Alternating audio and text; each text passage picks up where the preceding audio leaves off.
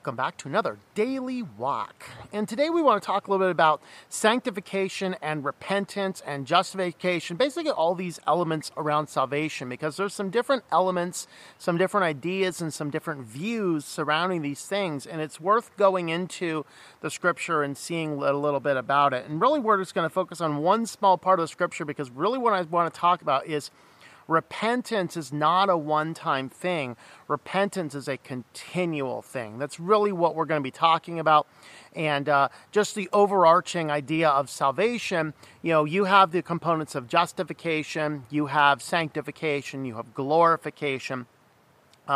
These are some of the elements, and different denominational groups will believe different things. One group might believe that we can reach perfection this side of earth. There's nothing in Scripture that suggests this. There are a few verses that, like in John, where it talks about, he who sins isn't a believer, not a bunch of nonsense. But the idea here is that justification itself is a one point in time when you are washed, you are cleansed. That is the point in time you are saved.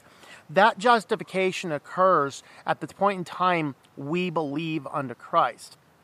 Now, it's a different argument. Do we believe unto Christ because we have come to the realization in our infinite reasoning that Jesus Christ is the way, the truth, and the life? Or does God transform our heart to be able to accept that truth? Those are the Calvinist Arminius doctrines. We're not even discussing those today. What we want to look at, though, is the principle of repentance.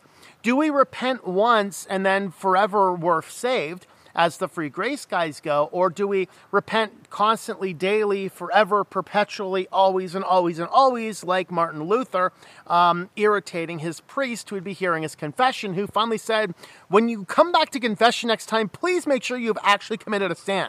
Okay. And so we have these balances between these two different viewpoints. But what I want to focus on is this one verse in Scripture, because what I want you to understand is that repentance is a continuous thing. But the reason it's a continuous thing is not because we continue in our own sin, although there's times we do that. The reason repentance is a constant thing is because if we are sanctifying ourselves in the work of the Holy Spirit, learning who God is and transforming our minds to be like Christ, we recognize more and more the sinful nature of ourselves, and so we have deeper and deeper repentance by which to go. So it's not we're always repenting over the constant practice of regular sin, although that can definitely be an element of the Christian life. Really what it is we constantly repent because we grow more and more aware of the sin that is ever present within us as we draw closer to Christ.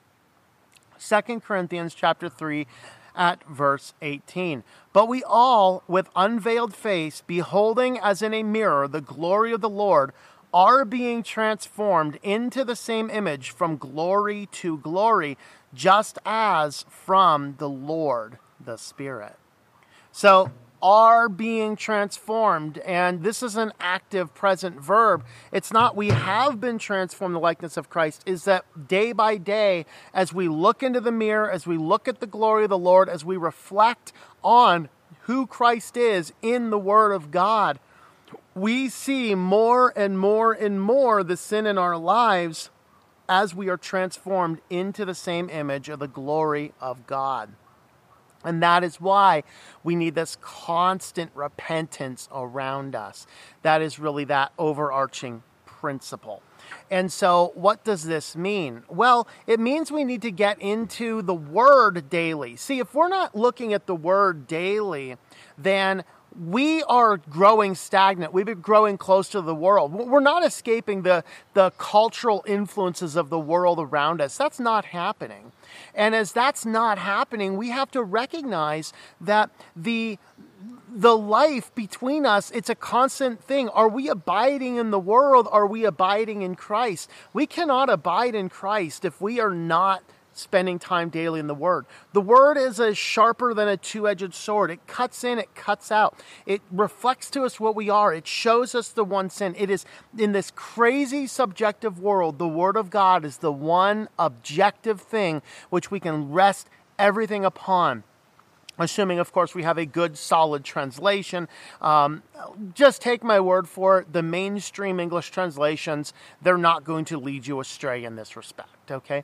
And that's another discussion for another day. We'll put that on the shelf with the whole, do we come to the realization who Christ is, or does God transform our heart to that? We'll leave that for a different day.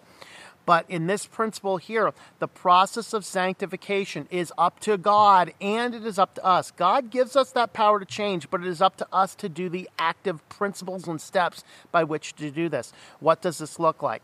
Well, it looks like constantly being in the Word and praying and recognizing the sin in our lives and moving ourselves more and more and more toward the direction of living as the Bible commands us to live. To be holy, to be righteous, to be sensible, to be sober. These are the things the Scripture calls us to be. Looking at the various lists, what is the fruit of the Spirit? Love, joy, peace, patience, kindness, goodness, faithfulness, gentleness, self-control. Contrast that to that list in Galatians, which is the fruit of the flesh, and it is not nearly as good. We want to get all of those fruit of the flesh excised out and then adopt that fruit of the Spirit. The process of sanctification is by which we read and understand the Word and we pray to God and we seek to be these things. We transform ourselves. I tell the story in my book, I Am Not Amused, about just the real transforming process of Christ. When I was back in college and unsaved, I was an absolute heathen and I was about as rude as you could get. I was the biggest jerk you would have probably met in your life. I made this poor girl cry over blueberry muffins once, okay? I was working in the bakery in the line and we bake blueberry muffins for the early morning. We have these strawberry or cherry. We call them the A to Z muffins. I call them the Acne to Zip muffins. It was the muffins made with whatever junk was left in the freezer. So those are what would go out on the bar on the regular basis. So I make these blueberry muffins. I completely put them way at the top of the rack, completely cover those. Very easy access to the strawberry ones. The blueberry ones are very, very hard to get to. The line server gets these. She digs into it and takes my blueberry muffins out on the bar, which I have to have in the morning. Oh, I laid into her something fierce, and she was over there crying in the cooler over my yelling at her. I mean, I was that rude. But at the same restaurant, after I was saved, only a few months later, really, I got in this big fight with the boss about things, and, that my department was kind of a mess. I came in, and he knew I could clean that thing back up in 20 minutes.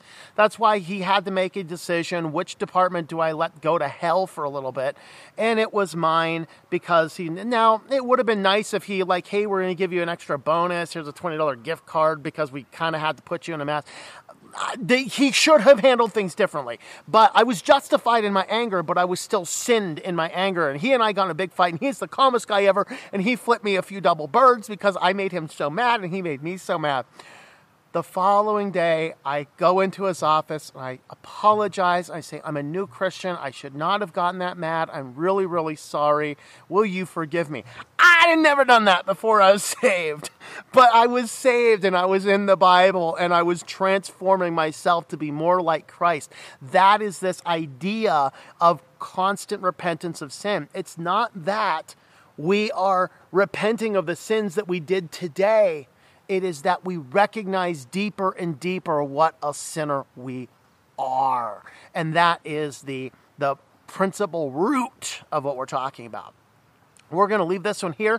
If you want to read that book, Half My Life. I think I said I Am Not Amused before. I don't know. If you want to read my book, Half My Life, where that story comes from, you can find that anywhere books are sold, or have a look at the website, ourwalkinchrist.com. With that, thanks for watching, and I hope that you enjoy your daily walk in our Lord. Thank you for tuning in. Our Walk in Christ podcast is a listener-supported presentation. For more information about how you can help, check out ourwalkinchrist.com/support or our Patreon page at patreon.com/TomM. That's TOMM. Digital and paperback books are available on several online bookstores or at our website. Once again, the website is ourwalkinchrist.com.